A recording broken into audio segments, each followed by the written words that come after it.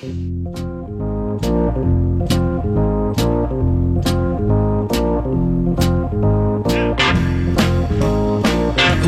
of stuff to get into tonight on a Wednesday evening here on Closing Argument. My name's Walter Hudson. Twin Cities News Talk, AM 1130, 103.5 FM. Streaming at TwinCitiesNewsTalk.com and your iHeartRadio app. We are here 9 to 11 weeknights. Appreciate you joining us. You can catch up on past shows, and I highly recommend you do. We have a show from last evening where I wasn't even here. That was fascinating to listen to. Listening to Closing Argument as Walter Hudson, not knowing what's going to be said, is something new for me, and I enjoyed it quite a bit. Brad Omlin sitting in the big chair yesterday. How'd you enjoy that? It was a new perspective. It wasn't as difficult as I thought it was going to be. It's not hard. It just kind of goes, which was nice. Yep. But it was certainly a change in perspective. Absolutely. And you're going to get a lot more opportunities to do that. You're going to get a lot more opportunities to hear Brad and varied guest hosts along with him. You know, up to this point, we've been on the air for about a year now to be rejected. And so there's a big circle that we can draw around not just conservatives and Republicans, but also against around classical liberals and libertarians and basically everybody who is not on the left, which, by the way, is a super majority of the country, right? There's a big circle we could draw around those people, around us, and just look at the left. And when we just look at the left, we realize that they have this sense of total war against the rest of us. Now, here's the part, the premise that I want to submit for your consideration, because I bet you agree with me up to this point. Most of you do. We make the mistake, in my view, and I'm open to debate on this, 651-989-5855. We make the mistake on our side of mocking them and we've done it here on the show, mocking the left for their seeming insanity, for their sense of urgency, for their hair on fire, rending of robes, gnashing of teeth, total war mentality, crying in the streets, taking to the streets, acting as though the world is ending. We mock them for that to a large degree with merit. We should. However, here's the curveball. I think the mistake we make is that we submit as an alternative to that what you might regard as decency, right? The idea that, well, there's a civilized way of conducting yourself. And this is manifest to one degree or another by John McCain. The passing of John McCain we saw last week, he was cited as an example of statesmanship and civility and rational discourse, right? This is a guy who was decent and who could acknowledge the good in his opponent and his opposition. And oh, isn't that wonderful? And all things being equal, yes, that would be wonderful, right? If in a situation where we actually had good faith differences of opinion on matters of politics within the agreed upon context of all men are created equal and endowed by their creator with certain unalienable rights, we would be able to proceed under the premise that everyone's decent and ought to be treated with good faith and ought to be treated with a certain amount of respect and what have you. But that's not the circumstance that we find ourselves in. The circumstance we find ourselves in is we have an organized leftist insurgency within this country that is fundamentally opposed to our freedom. They're fundamentally opposed to our existence as free, rational, independent human beings in full ownership of our own lives. They are, quite frankly, our enemies. They're our enemies. They are immoral. They are evil. They advocate for ideas and policies which are a violation of our rights, which are a detriment to life itself, and which need to be opposed and stopped. Full stop. Period. End of story. No compromise. That's the situation that we find ourselves in. So the question becomes, which side should in fact be adopting this total war mentality? And what I would submit to you is that we're the ones who ought to be behaving this way. We're the ones, and we can chew this over. We can think about this. We got, 2 hours tonight. We'll talk about other topics. We can come back to it. We should be the ones who are willing to throw civility out the window. We are the ones who should be willing to take to the streets. We are the ones who should be willing to overturn the game tables and overturn the way things are done in order to defeat our political opponents, because it's not just about politics, it's about our very existence. And this is the narrative that the left buys into about us. The difference is, and this is key, the difference is we're actually correct. When we portray them as being immoral, evil, and a threat to life, we actually can make the objective, rational case that that is true. They are lying. They are faking it. They are faking their moral authority. We actually have it, and it's about time we started to act like it. 651-989-5855. Closing argument. My name's Walter Hudson. Twin Cities News Talk, AM 1130, 103.5 FM, TwinCitiesNewsTalk.com.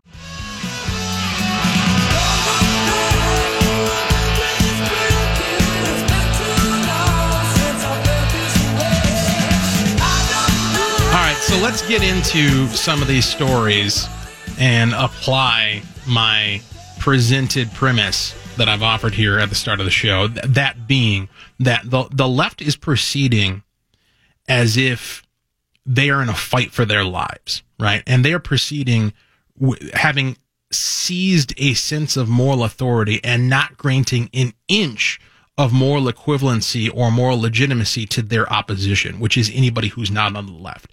If you are not on the left, whether you're a Republican, a conservative, a libertarian, a classical liberal, a Democrat who's not socialist enough, whatever the case may be, if you're anything other than a hardcore leftist, then you are castigated as not just a reasonable person who has a differing opinion, but as an immoral, vile human being who ought to be rejected, who ought to lose your job, who ought to never be able to work again, who ought to have things taken from you, potentially be jailed and punched in the face, whatever the case may be.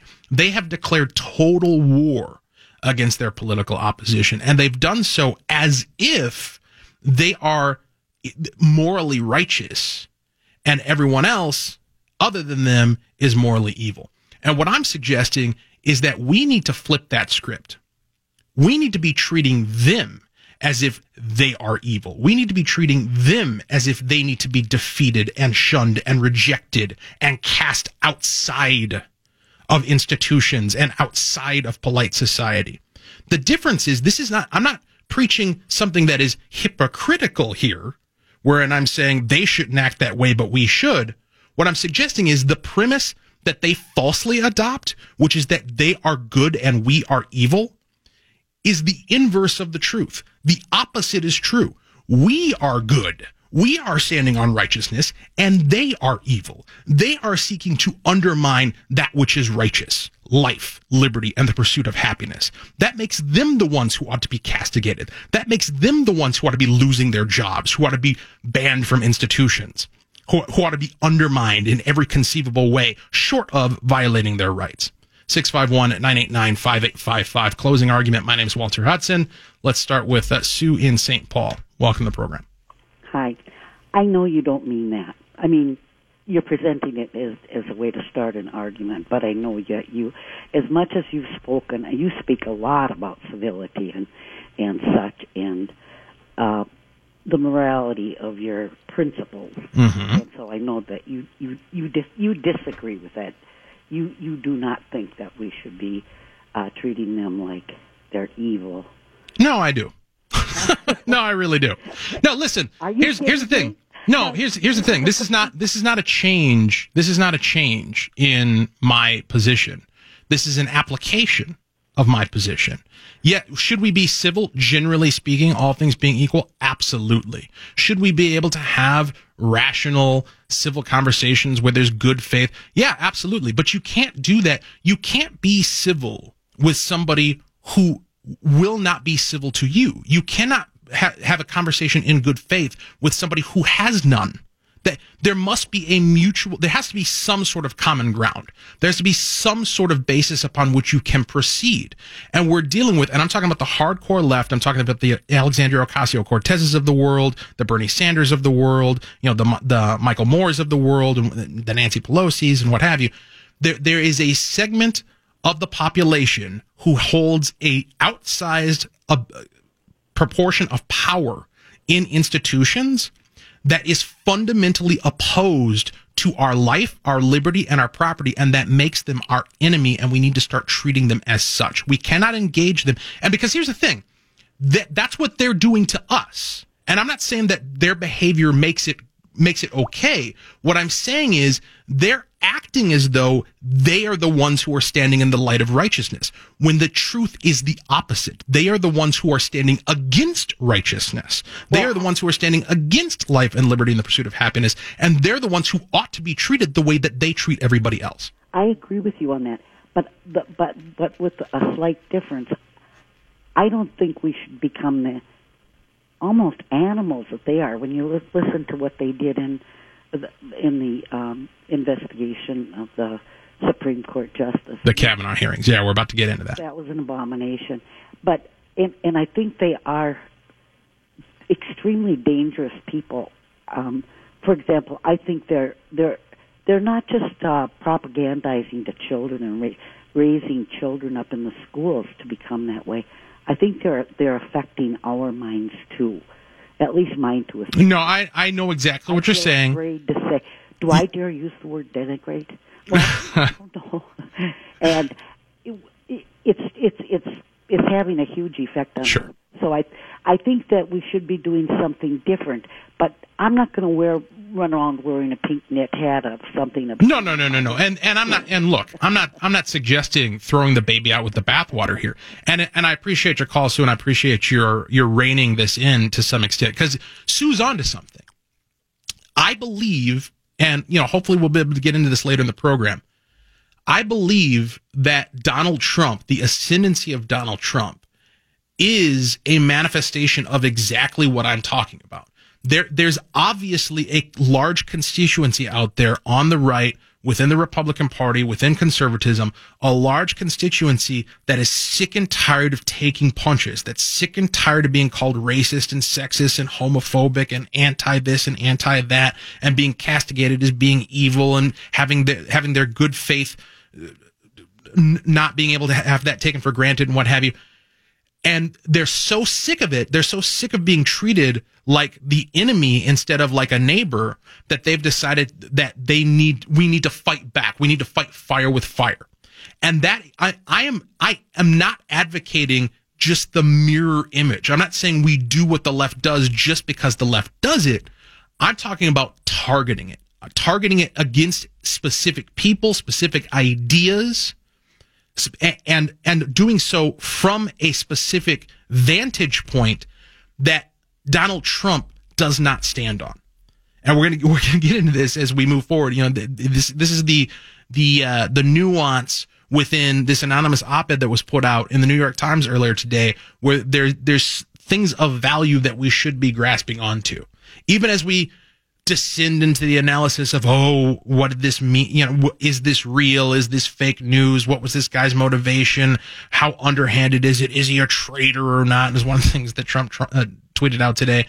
Even as we parse through all of that, at the end of it all, or in addition to the parsing, we also need to pause and ask, what if this is genuine?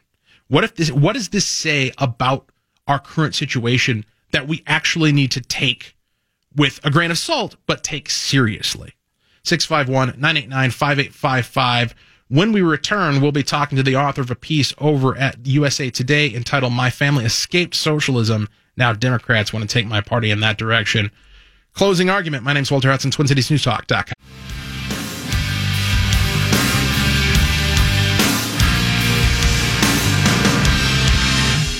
Last week, we discussed an op-ed in USA Today regarding a Democratic activist, written by a Democratic activist, who is recognizing a trend within his party that he finds disturbing, and that is the rising influence of socialism. And, not socialism in the, oh, I like Medicare sense of the word. We'll get into that later in the program. The varying degrees, the varying shades of socialism, but hardcore socialism of the type that this gentleman's family escaped when they fled Cuba during its revolution. We now have on the line Giancarlo Sopa, who's joining us this evening on Closing Argument. My name's Walter Hudson. Welcome to the program.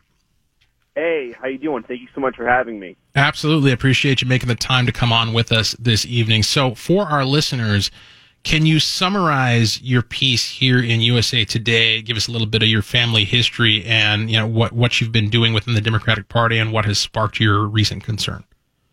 Yeah, sure. So I'm a Cuban American. I was born and raised here in North Havana, aka Miami, and I come from, like I said, I come from a Cuban family. I've been involved in Democratic politics probably since about 2004 when I started volunteering for John Kerry's campaign.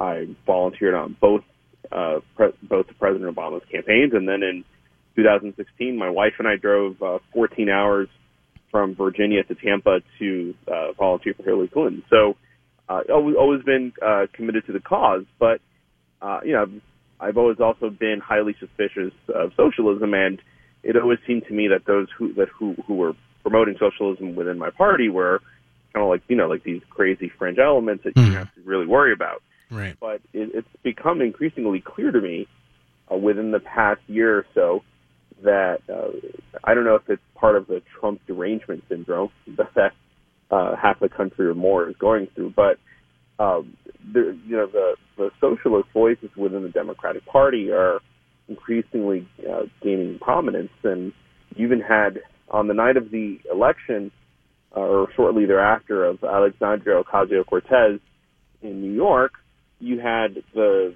DNC chairman come out and say that this was the future of the party. Right. And in the following week, you had all sorts of prominent Democrats essentially tell people like me, listen, you need to shut up and get in line. Right. But I'm not the kind of person who takes orders like that. Right. So I'm Cuban. I don't take I don't suffer fools gladly. So I decided to write this op-ed to make it clear that democratic socialism or socialism, whatever you want to call it, that it's not what people think it is. Mm-hmm. Most people associate it with places like Denmark and Norway or whatever. Right. Those are actually capitalist countries. I mean, what we're talking about, which is what the democratic socialists and groups like DSA are promoting, is hardcore socialism, the kind that my family fled from in Cuba, and also the kind that millions of people in my community from Venezuela, Nicaragua, and Argentina, they fled in their countries during various socialist regimes you've had in those countries over the years. So it's something that I'm intimately familiar with, not just because of my family history, but also because I grew up in South Florida. And a quick blurb about my family history. On my mom's side, it was funny, they were actually in the U.S. in the 1950s for, various family reasons, and then they moved back right after Castro comes to power because my grandmother's mom got really sick and they wanted to be with her. And then they were stuck in Cuba for 20 years trying to get out, and my grandfather tried to flee, and he was essentially stripped of his job as an accountant and demoted to cleaning zoo cages. And placed on minimum wage, which you can imagine in a socialist country, it pays next to nothing. Right. And that's on my mom's side. And on my dad's side, my father was in the Bay of Pigs invasion that tried to liberate Cuba, and his dad, my grandfather, died as a political prisoner about 24 years before I was born. So I never met him, but his only crime was just not being a communist. He was a doctor, and he was jailed, and he died in prison. So it's something that hits close to home, but also something that I see in my community lives on a daily basis. I think it's funny because most Americans, I went to school up in the Northeast, and I travel frequently around the country. In most parts of the country, Americans aren't really exposed to news out of Latin America, But in Miami, it's on the 6 o'clock and 11 o'clock news hour, like on a daily basis. So you have your local news, and then they usually do a segment or two about what's happening in Latin America. So the realities of socialism or democratic socialism, whatever they want to call it, are very present in our minds because it's something that we live through on a daily basis. So it's harder to pull the wool over our eyes. We're talking to John Carlos Sopa, who wrote an article in the USA Today, an op-ed, talking about his experience coming from a family that escaped socialist Cuba. He has acted as a Democratic activist within that party and supported a number of prominent campaigns, John Kerry's campaign, Barack Obama's campaign, Hillary Clinton's campaign, and now finds himself facing a scenario where the rise of democratic socialism is prevalent within the Democratic Party, and it's raising red flags. My question for you, as somebody who, from the outside looking in, somebody who's not a Democrat, never has been, how would you describe the non-socialist democratic platform which appealed to you coming from your background as somebody who came out of a Cuban family that escaped socialism there? Yeah, so that's a great question. I mean, so growing up, I saw how my parents, or rather how my grandparents benefited from Medicare. It was tremendously helpful because when they came to this country, they were almost, just imagine how horrible the situation was in Cuba that at 60 years old, they said, we'd rather leave what little we have behind and start completely anew at right. 60. Yeah, right. So they worked, when they came to this country, they worked as janitors, and then, they were able to, benefit from Medicare, and it saved their lives. So my mom, growing up, she barely spoke English, so she worked as a social worker helping, like geriatric, like elderly patients. So I saw the government do positive things, and I still think the government can do positive things if it's done, if it's led by honorable people and works within, like these strict constitutional limits. That's one thing. I think that's what like most Democrats believe in, and I think if you start talking to people on a personal basis, that's where they are. I'm also from a state that's been historically moderate, right? Like this is a state that like had Bob Graham and Lawton Chiles. Mm-hmm. Those are the Democrats who I grew up with. So on that front, I've always felt very comfortable within the Democratic Party here in Florida. But what I'm starting to see now at a national level is that like this is no longer Bob Graham's party. Right. Things are changing towards like this intersectional identity politics direction. Right. And also that's on the identity politics side, and then on the economic side, we're way past FDR. That's not what I signed up for. It's not what I think most people believe in. But there are some, I would say, more than a handful of people within the upper echelons of the party who view this as an opportunity to get young people excited. Right. I guess they've run out of ideas. So they're willing to leverage the ignorance of a lot of young people and misinform them, right? Just so that they can net political benefits for themselves and short-term political benefits. That's always a dangerous strategy. And speaking as somebody who on the right side of the spectrum has been part of an insurgent movement, the Tea Party. When you have establishment folks make promises or latch onto ideas and exaggerate them, expound upon them in such a way that it's undeliverable, all you're doing is setting yourself up to have a very angry constituency that's going to turn on you down the road. Yeah, totally. And I think the promises that politicians make to get these people aligned with them, like, to get like groups like DSA on board, those people are never, it's like a fool's errand, right? Like, you're never going to make those people happy because it's an ideological problem. There's no amount of egalitarianism that makes these people happy. Because you even have communists and socialists in Denmark, which doesn't have nearly as much of like the wage disparities that we have here, right? It's like a really flat society. Right. And you have a communist party there. It's an ideological problem that these people have. There's no amount of equality that'll make them happy because I don't know. I can't explain it. It's just like I thought in my family's country. I've been to Cuba myself. Like my wife is from Cuba. Right.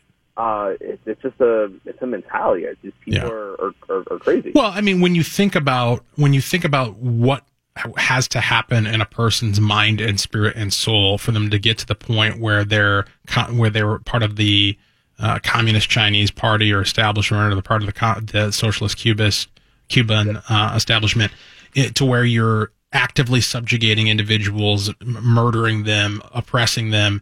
In order to justify that in your own mind, you have to have some sort of sense of moral authority. And I think that the socialists, wherever they are, wherever they find themselves active, have that sense of, we're getting after something that's better, and therefore anything is justified. And that's a very dangerous position to proceed from.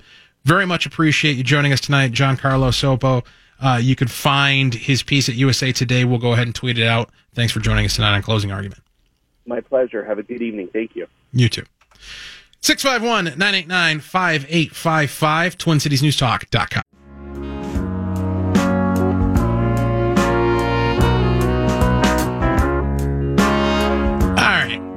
Let's finally get into these stories coming out of the Kavanaugh hearings in the Senate. An attempt to confirm the nomination by President Donald Trump of his pick for Supreme Court.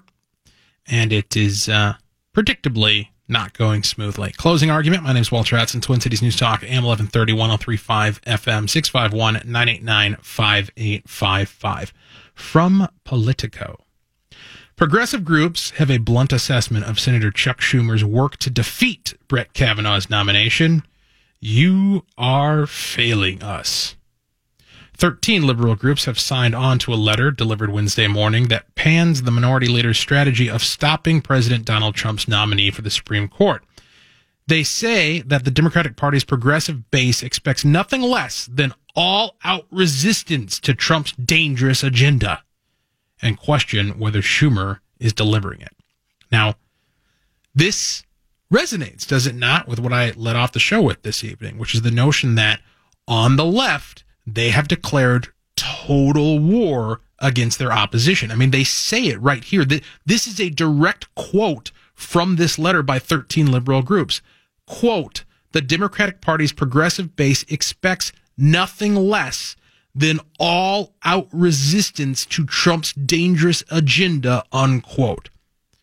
There's no room for compromise in that. There's no room for negotiation. There's no conceding the potential for good faith amongst their political opposition. There's no sentiment in there regarding the decency and the essential human goodness of Republicans or conservatives, or certainly Donald Trump himself. No room for that whatsoever. Just complete categorical condemnation of their opponents. Total war. And what I'm suggesting to you is that the irony here is that's how we ought to be handling them. That's the attitude that we ought to have against them, because they actually do warrant that level of condemnation. They actually do warrant not being granted any benefit of doubt, not being granted any sort of moral legitimacy, any sort of moral equivalence, because they are not morally equivalent. They are evil. They are standing against our lives, our liberty, and our pursuit of happiness, certainly our property, and therefore should not be treated as though, oh, they're just decent, nice people, our neighbors who we have, meaningful disagreements with. It's more than a meaningful disagreement. It's existential. Continuing at Politico. Schumer is grappling with multiple challenges. A base that wants him to stop Kavanaugh, even though Republicans can confirm him without Democratic help, as well as a brutal midterm map and vulnerable incumbents who are under pressure to support Trump's pick. Senate Democrats have largely united behind Schumer's strategy of demanding documents and disrupting the Judiciary Committee's hearing. But liberal groups say it's not enough. Your job, then this is again the letter from the 13 liberal groups to Chuck Schumer. Your job as Senate Democratic leader is to lead your caucus in complete opposition to Trump's attempted Supreme Court takeover. Just pause to appreciate the absurdity of that rhetoric. Supreme Court takeover. He's the president of the United States. There's a vacancy. he gets to make an appointment. He gets to make a nomination. It wasn't a court packing scheme. Yeah, right. Which is what they're advocating for, many of them right now. Like they are the ones who are advocating for a takeover. They are the ones who are advocating for mechanisms by which to subvert the process here. And in fact, they're the ones who gave us the context in which Republicans can confirm Brett Kavanaugh without any of their help, because they got rid of the filibuster rule. They got rid of the protections that the minority had, and now they're in the minority. Sucks, don't it? Right? They continue. After they say your job as Senate Democratic leader Chuck Schumer is to lead your caucus in complete opposition to Trump's attempted takeover of the Supreme Court and to defend everyone threatened by a Trump Supreme Court. But unbelievably, nearly 24 Democrats have still not come out against Kavanaugh. That is not the leadership we need, they wrote. Among the signees to this letter are Credo Mobile, Indefensible, or that was a Freudian slip there, Indivisible, Democracy for America, and Daily Kos. Move On and Demand Justice groups trying to defeat Kavanaugh did not sign on. Republicans are targeting Democratic Senators Joe Manchin of West Virginia, Joe Donnelly of Indiana, and Heidi Heitkamp of North Dakota as potential Kavanaugh supporters. Schumer is not whipping those members hard against the nominee, but is encouraging everyone to keep their powder dry, at least until after Kavanaugh's hearings. Also involving, well, we'll skip this piece about there's another piece here at the Star Tribune where they talk about how Kavanaugh isn't giving direct answers to politically charged questions, particularly when it comes to whether or not Trump can pardon himself or whether or not the president can be subpoenaed and what have you. And this is a non-story. This is typical post-Bork SCOTUS hearings. This is what you would expect no matter who the president was or who the nominee was. We live in a world where you're not going to get direct answers to how would you rule in this particular case from a Supreme Court nominee after Bork, and that has remained consistent over the years. Nothing particularly new there. There's a piece at the Washington Post. Trump suggests that protesting should be illegal. I don't want to touch upon this when we come back, when we get on the other side of the break, because this headline and the opening couple of paragraphs and the notion that Trump said that protesting as such should be illegal is fake news. This is absolute 100% total fake news. We'll get into it when we return. Closing argument. My name's Walter Hudson, TwinCitiesNewsTalk.com.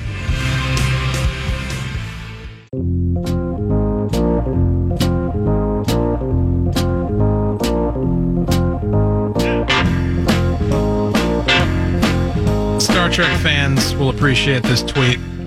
Brent Spinner, who portrayed the character of Data in The Next Generation, tweeted out, "If an anonymous op-ed piece ever appears in the New York Times disparaging my good name, know now it was written by Michael Dorn," who, of course, was the actor who portrayed Worf. Good stuff there. Good stuff. Closing argument. My name's Walter Hudson, Twin Cities News Talk, AM 1130, 103.5 FM. Streaming at TwinCitiesNewsTalk.com and your iHeartRadio app. We're here 9 to 11 weeknights. Appreciate you tuning in. 651-989-5855 is the number to join us. Brad Omlin takes your calls and produces the show. And indeed, an op-ed disparaging someone's good name did appear in the New York Times anonymously earlier today, and it is something else. This it's so strange to see an opinion piece in the New York Times at nytimes.com with no byline.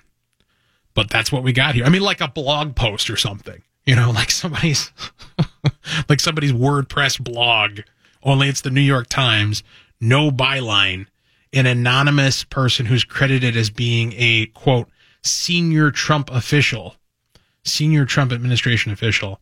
And they just kind of go on, and we'll read it here momentarily, but the gist of it is Trump's irresponsible, Trump's erratic, Trump's a child, and there are those of us within the administration who are acting to rein him in.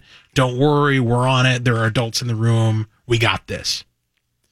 Now, when I first read this, my initial response was befuddlement. I was confused as to why the New York Times would allow this and why whoever wrote it, assuming that it was in fact a senior administration official in the Trump White House, why they would have written it. Because it occurs to me, and, if you judge by the comments section at the New York Times, it occurs to me that this doesn't really accomplish anything for anyone. Like, at face value, at a cursory examination, this really doesn't do anything for anybody. Because it's anonymous, it lacks the impact that it would otherwise have if you put John Kelly's name on this, or if you put Reince Priebus's name on this, or if you put a name on this of somebody who we know who holds a position of prominence within the administration, and they resigned and then put out this op-ed, that would have some weight to it. That could potentially at least get a conversation started. But when you don't know who the source is, that undermines the credibility significantly. And it also leaves us with a sense of just a complete lack of impact in terms of you're left unimpressed, no matter what side you're on. The Democrats, and again, this is anecdotally judging by the comment section, the liberals, the resistance, the hardcore anti-Trump folks, they're not impressed by this. They're not like, oh, thank you, anonymous person, for coming out and telling us what we already think about Donald Trump. If anything, they're calling the guy a coward. They're saying, well, why, if this is what you really believe about him, why are you still working for him? If this is what you really believe about him, why aren't you coming out and denouncing him and putting your name behind it? And then people on the right, of course, are reacting, making the similar conclusions from the other side, which is, if you really believe this, why are you being a coward? Why are you staying in the shadows? Why are you sniping? From my personal perspective, as somebody who has been, to varying degrees at various times, highly critical of Donald Trump,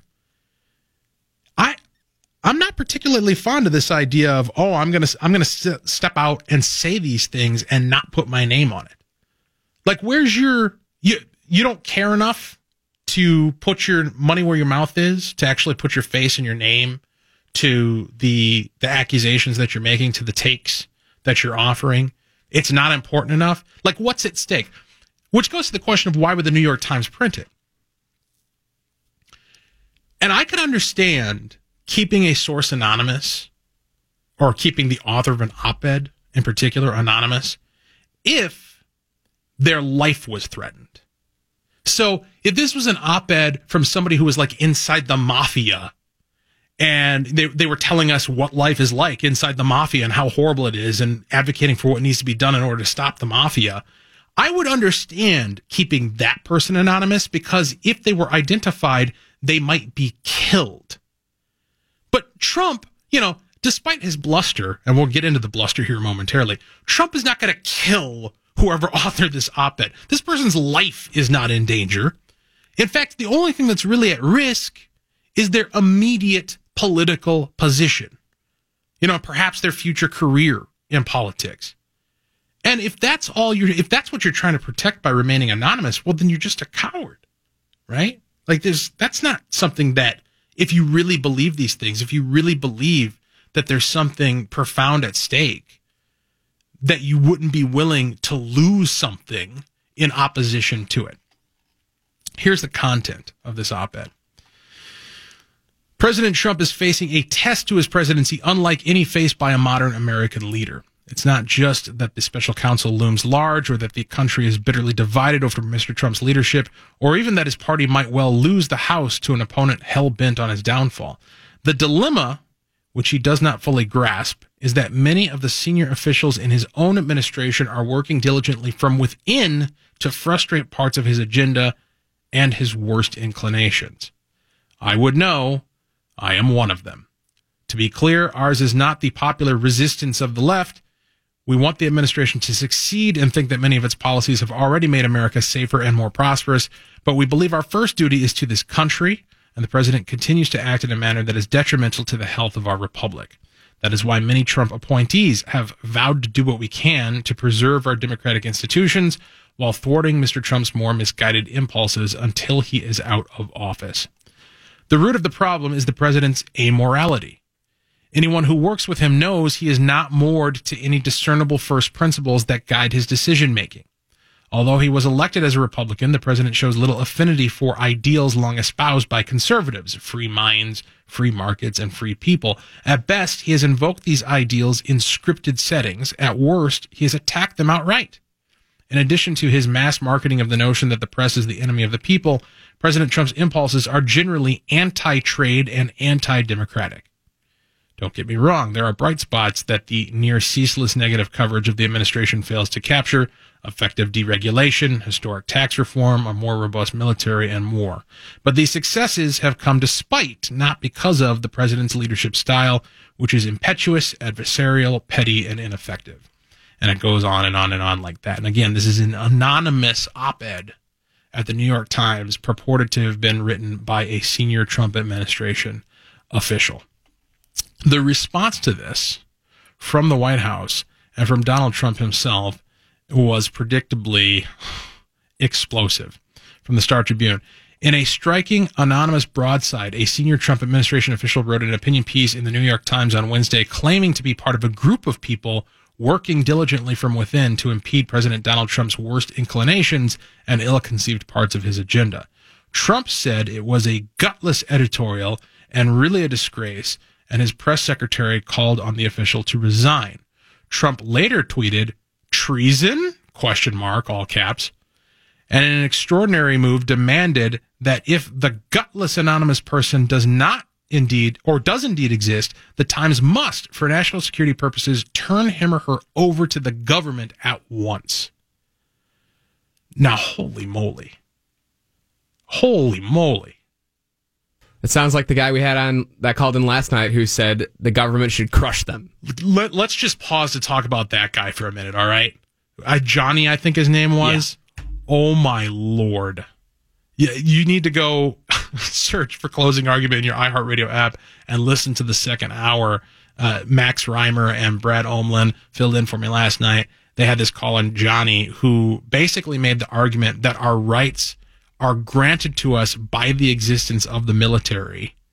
And it was one of the most absurd takes on the nature of rights that I have ever heard. I mean, I'm going to assume he just kind of tripped into it, like he got caught up in it. I'll give him the benefit of the doubt anyways, because, you know, I've gotten into arguments with conservatives before about rights and where they come from.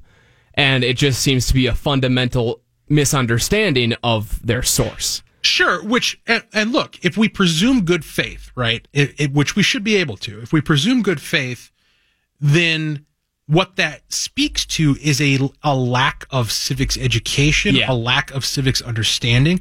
But that's a huge problem, because not understanding basic civics, not understanding how rights work and how a republic works and how the Constitution and the Declaration of Independence work, not understanding those things is akin to being a couple of degrees off on your course or your heading, you know, if you're in an airplane or on a ship or something. Like, being a couple of degrees off or more than a couple of degrees off is the longer you're off course, the more divergent you're going to be from where you're supposed to go. And increasingly, it seems as though we find ourselves in this country in a place where so many people across the political spectrum lack a basic understanding of how any of this works. And in fact, that was one of the responses. I think it was S.E. Cupp retweeted Trump's tweet here. Here was the full tweet by Donald Trump. Does the so-called senior administration official who wrote the anonymous New York Times piece really exist? Or is this just the failing New York Times with another phony source? If the gutless anonymous person does indeed exist, the Times must, for national security purposes, turn him or her over to the government at once. Now, I think it was S.E. Cupp who retweeted this with the comment, "That's not how any of this works." And that's true. Like, nothing he said there is indicative or reflective of how a constitutional republic actually functions. Like, you don't turn over, like, let me tell you the context in which you turn over a anonymous author to the government. Communist China, fascist Nazi Germany, right? Like the socialist Cubans, the socialist Venezuelans. That's the context in which you turn over journalists, turn over op-ed writers, turn over sources to the government. Well, even recently in Myanmar, 2 Reuters journalists were framed by the government literally they walked into a coffee shop to meet a source of some sort, and it was set up by the government. The source from the government handed them these secret documents, and then they were arrested. So it happens. It is happening today. Those journalists got sentenced to 7 years in prison. Well, and look, the only thing, and this is, I'm not exaggerating, this is the truth. The only thing keeping us from becoming that is the understanding of the people, the conviction amongst you and I and our fellow Americans that we will not allow it. The conviction that no matter whether it's Donald Trump or one of our fellow Republicans or somebody that we agree with on 95% of the issues, that we will never allow these fundamental rights to be violated. And look, we can talk about, and I'm more than happy to talk about the value and the credibility of an anonymous op-ed supposedly written by a Trump official. But to me, the real story in all of this is Trump's tweet. It's Trump's tweet. It's for him to come out and demand that the New York Times turn this person over to the government completely validates whether the op-ed itself could be completely fake. It could be totally made up. But he just exhibited exactly what the op-ed speaks to. The medium is the message. 651-989-5855. Closing argument. My name's Walter Hudson. Twin Cities News Talk, AM 1130, 103.5 FM, TwinCitiesNewsTalk.com.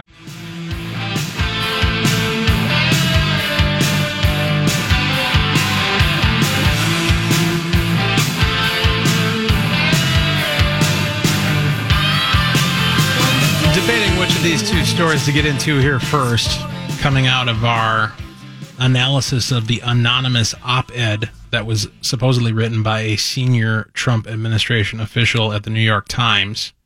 The thesis of which, if I had to summarize it, was Trump doesn't know what he's doing, but there's a lot of us within his administration who do, and we're doing what we can in order to keep the wheels on the bus or the train on the track, or however you want to phrase it. And that was basically what the op-ed said. And, when I ask myself, or when I put further consideration into, because my initial reaction to this is, why would you even write this? What was the point of writing this? And if you're the New York Times, why do you publish it?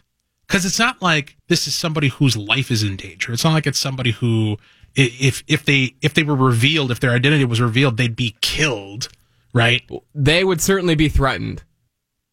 But not in a significant way. They'd be threatened in the same way that anybody who offers any kind of opinion or political position is threatened. They would receive death threats. I guarantee it.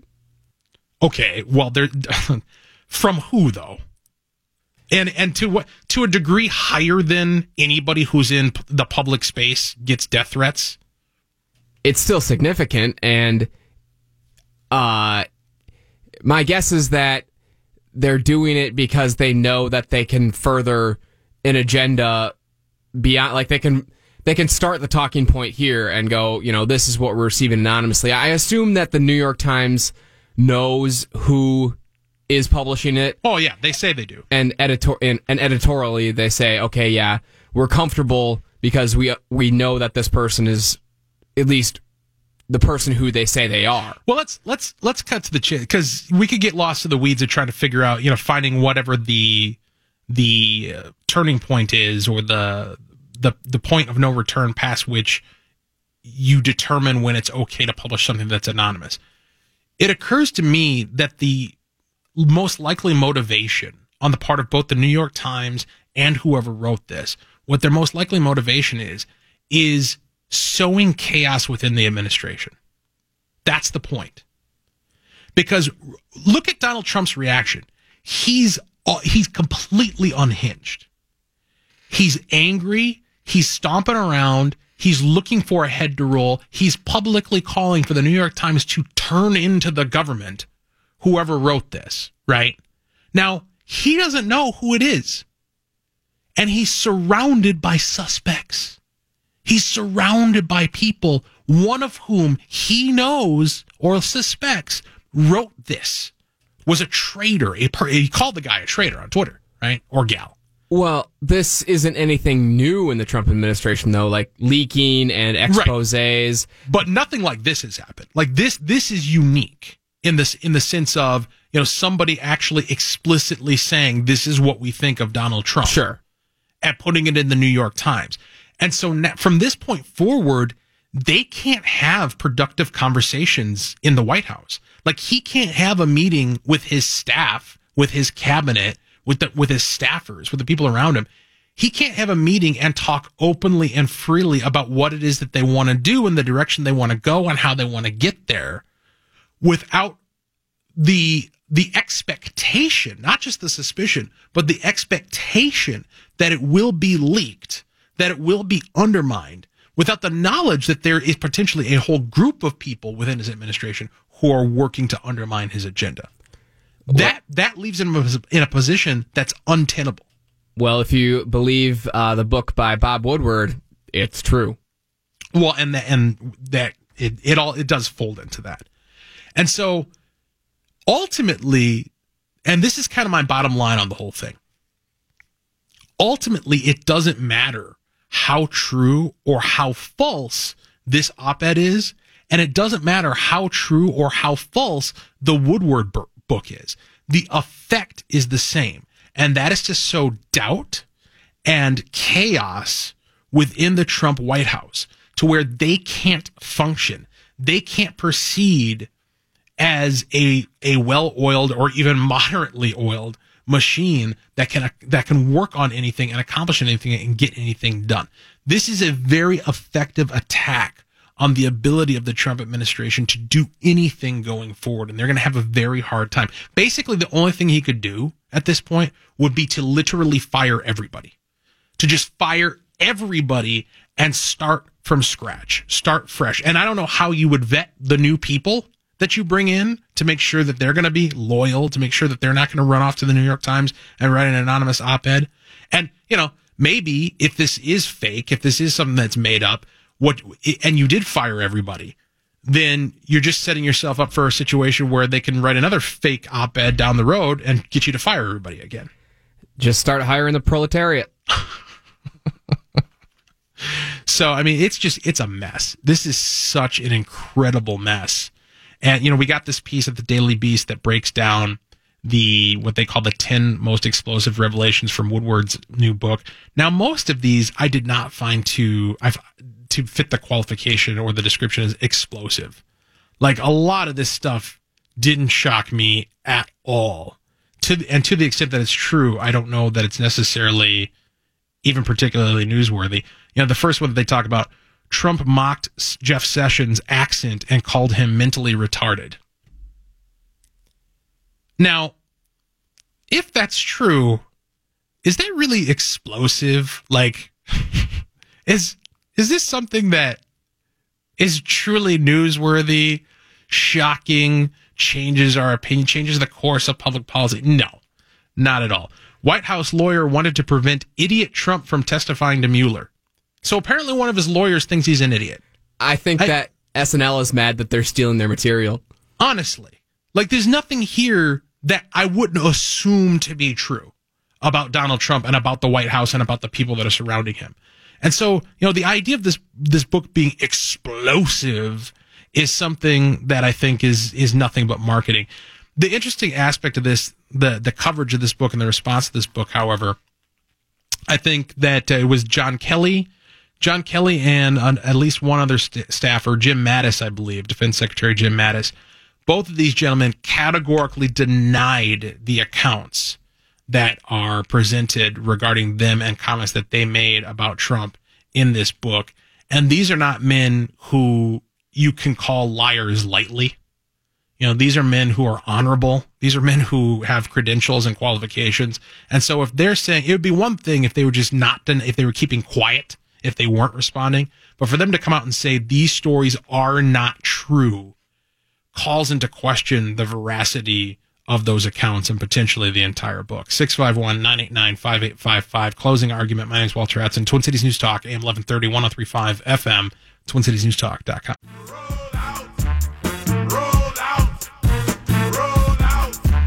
Twin Cities News Talk, AM 1130, 103.5 FM, Closing Argument.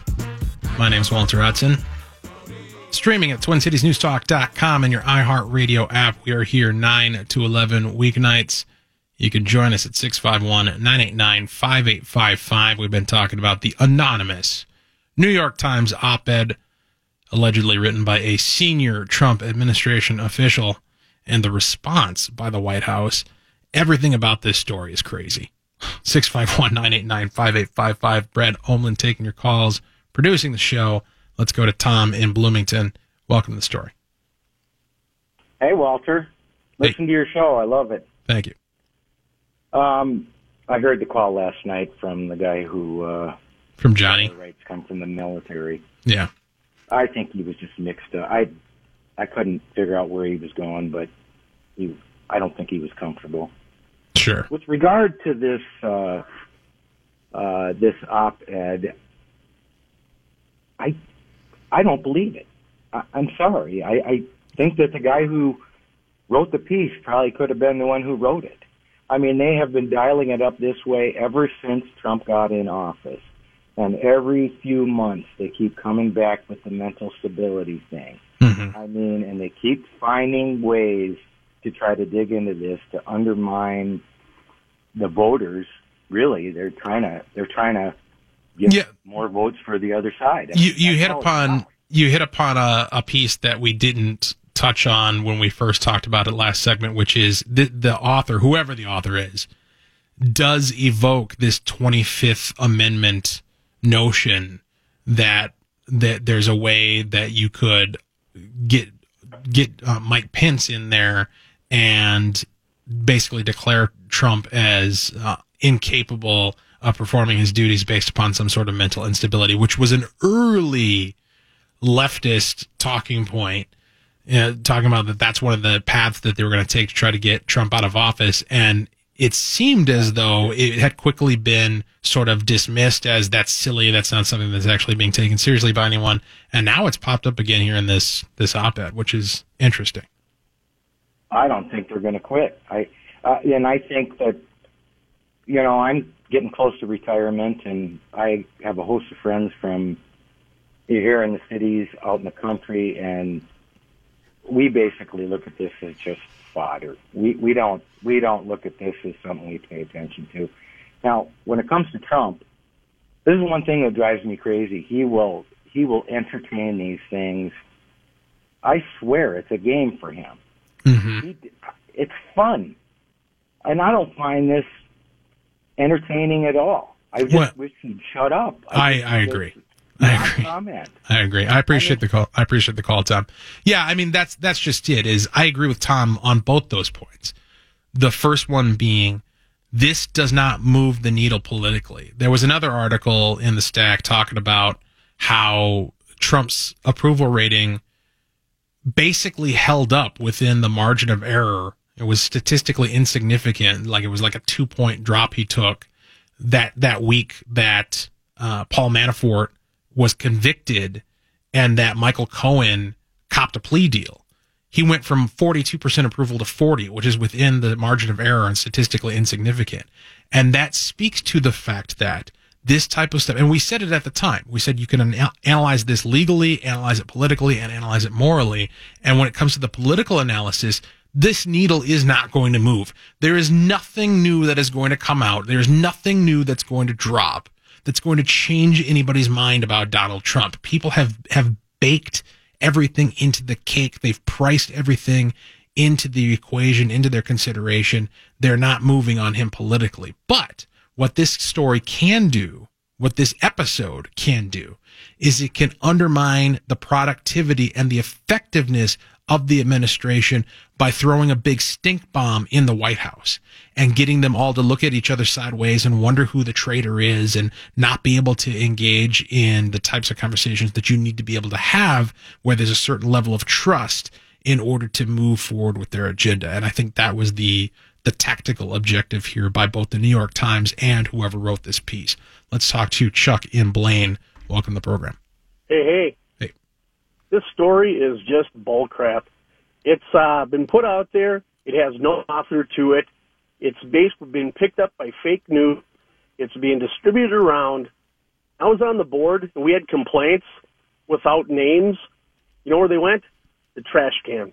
And I do not know why I'm not hearing more from kind of a conservative radio that it's garbage. It's worthless. There's no way to back it up to prove it.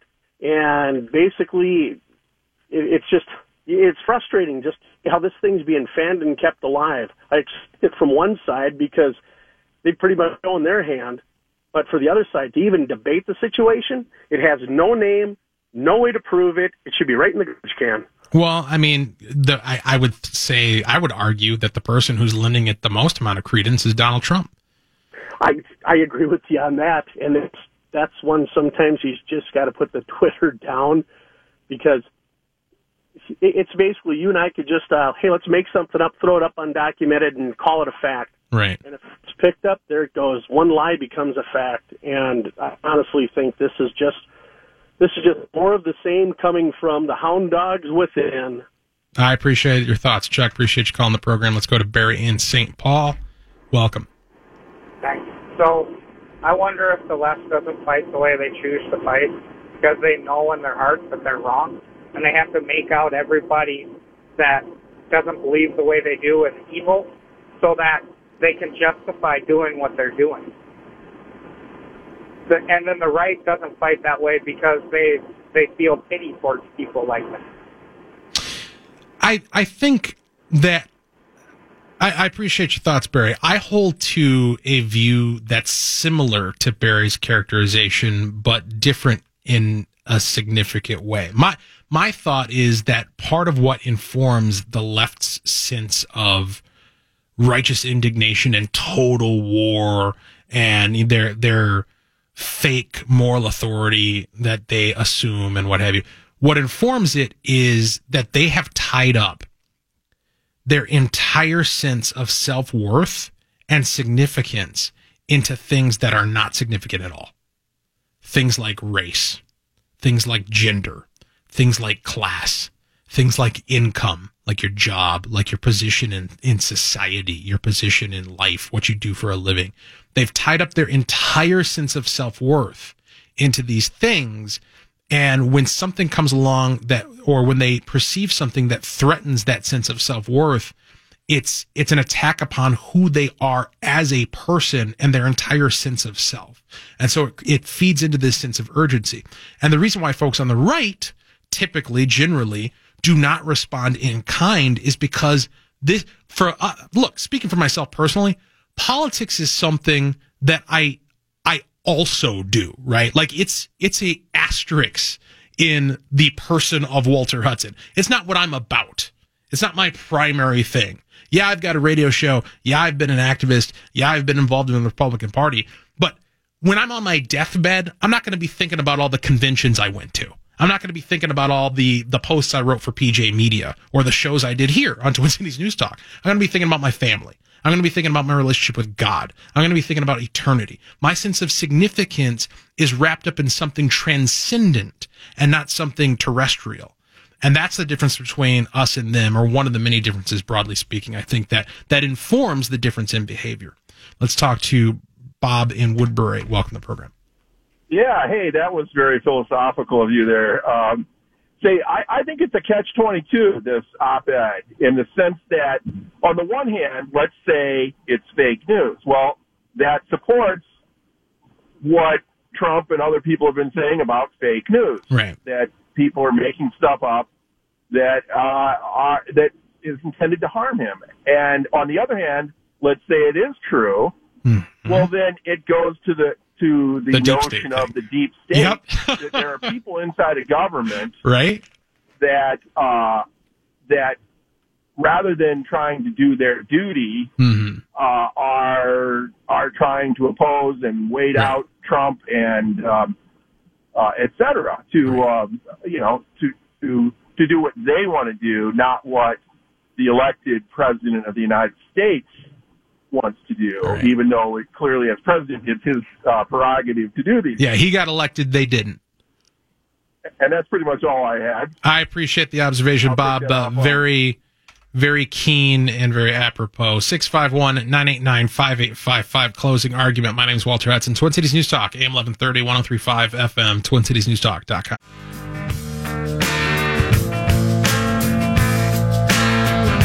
Just tripped upon a great piece written in The Atlantic, which is not a right-wing source, by David Frum, who thinks of himself as a conservative, but, he's marginally such. That's nonetheless makes a great point. He puts in other terms exactly what we've been analyzing here about this anonymous op-ed in the New York Times from a senior Trump official that criticizes the president. He writes, impeachment is a constitutional mechanism. The 25th Amendment is a constitutional mechanism. Mass resignations followed by voluntary testimony to congressional committees are a constitutional mechanism. Overt defiance of presidential authority by the president's own appointees, that's a constitutional crisis. If the president's closest advisors believe that he is morally and intellectually unfit for his high office, they have a duty to do their utmost to remove him from it by the lawful means at hand. That duty may be risky to their careers in government or afterward, but on their first day at work, they swore an oath to defend the Constitution, and there were no riskiness exemptions in the text of that oath. And this is the point that I was getting after earlier when I talked about the fact, I could understand the New York Times publishing an anonymous op-ed if the person's life was in danger. And we can argue to the degree to which, anybody's life is in danger from yahoos who are going to issue death threats against you if you take a strong political stance. But the fact of the matter is that if in fact what this person, male, female, whatever, is saying in this op-ed is true, then you would think that there's an obligation to step forward, put your name on it, and do something more than just shoot out an anonymous op-ed. David Frum continues at The Atlantic. The author of the anonymous op-ed is hoping to vindicate the reputation of like-minded senior Trump staffers. See, we only look complicit. Actually, we're the real heroes of the story. But what the author has just done is throw the government of the United States into even more dangerous turmoil. He or she has inflamed the paranoia of the president and empowered the president's willfulness. What happens the next time a staffer seeks to dissuade the president from, say, purging the Justice Department to shut down Robert Mueller's investigation? The author of the Times op-ed has explicitly told the president that those who offer such advice do not have the president's best interest at heart and are, in fact, actively subverting his best interests as he understands them on behalf of ideas of their own. He'll grow more defiant, more reckless, more anti-constitutional, and more dangerous. And that, again, is David Frum writing at The Atlantic, who obviously is not a fan of the president, obviously is not a fan of the Trump. But nonetheless, his characterization here is a more to the point version of what we were saying early in the program tonight, which is that the effect of this, regardless of its authenticity, regardless of its veracity, the effect of putting out an anonymous op-ed, supposedly from a senior Trump official, is to make things completely unworkable within the White House. Donald Trump cannot proceed effectively under these conditions where he doesn't know who he can trust, where he doesn't know who the mole is, or moles, plural. It's a very difficult position from which to operate moving forward, and I don't see a clear way out of it. I don't see how like I say, you could fire everybody, but then who do you hire? And how do you vet them? And what do you do the next time somebody puts an anonymous op-ed out there? I don't know.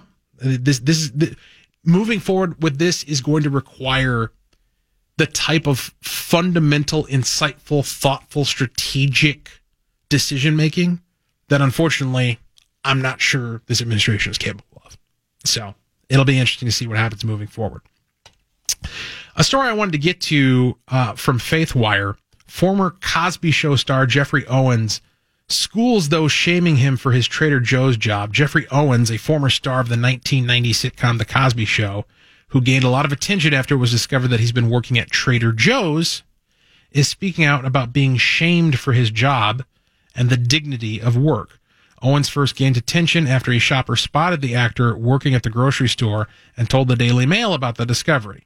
Other outlets quickly picked up the news, and they share a variety of tweets along the subject. Then on Tuesday, during an interview with ABC's Good Morning America, Owens opened up about his experience. I've been teaching, acting, directing for 30 plus years, but got to a point where it just didn't add up enough, he said, wearing his Trader Joe's name tag. You got to do what you got to do. I wanted a job where I could have some flexibility to stay in the business. Owens said he was initially devastated he gained so much attention over his job at Trader Joe's, which he's had for 15 months, and said the public reaction hurt initially, but the flood of positive responses quickly helped. Now he's thankful for the opportunity. He told host Robin Roberts he hopes the conversation reminds people of the honor of the working person and the dignity of work. There is no job that's better than another job, he said. It might pay better, it might have better benefits, look better on a resume or on paper, but actually it's not better. Every job is worthwhile and valuable, he said. And, you know, that's a good sentiment to end the show on tonight. And I think what Owens is saying there is not that, you know, he's not speaking to economic value, right? Because obviously some jobs are more economically valuable than other jobs. That's why people make different amounts of money. What he's speaking to is the moral value of work itself. The idea that you're going to mock somebody on account of what they do for a living.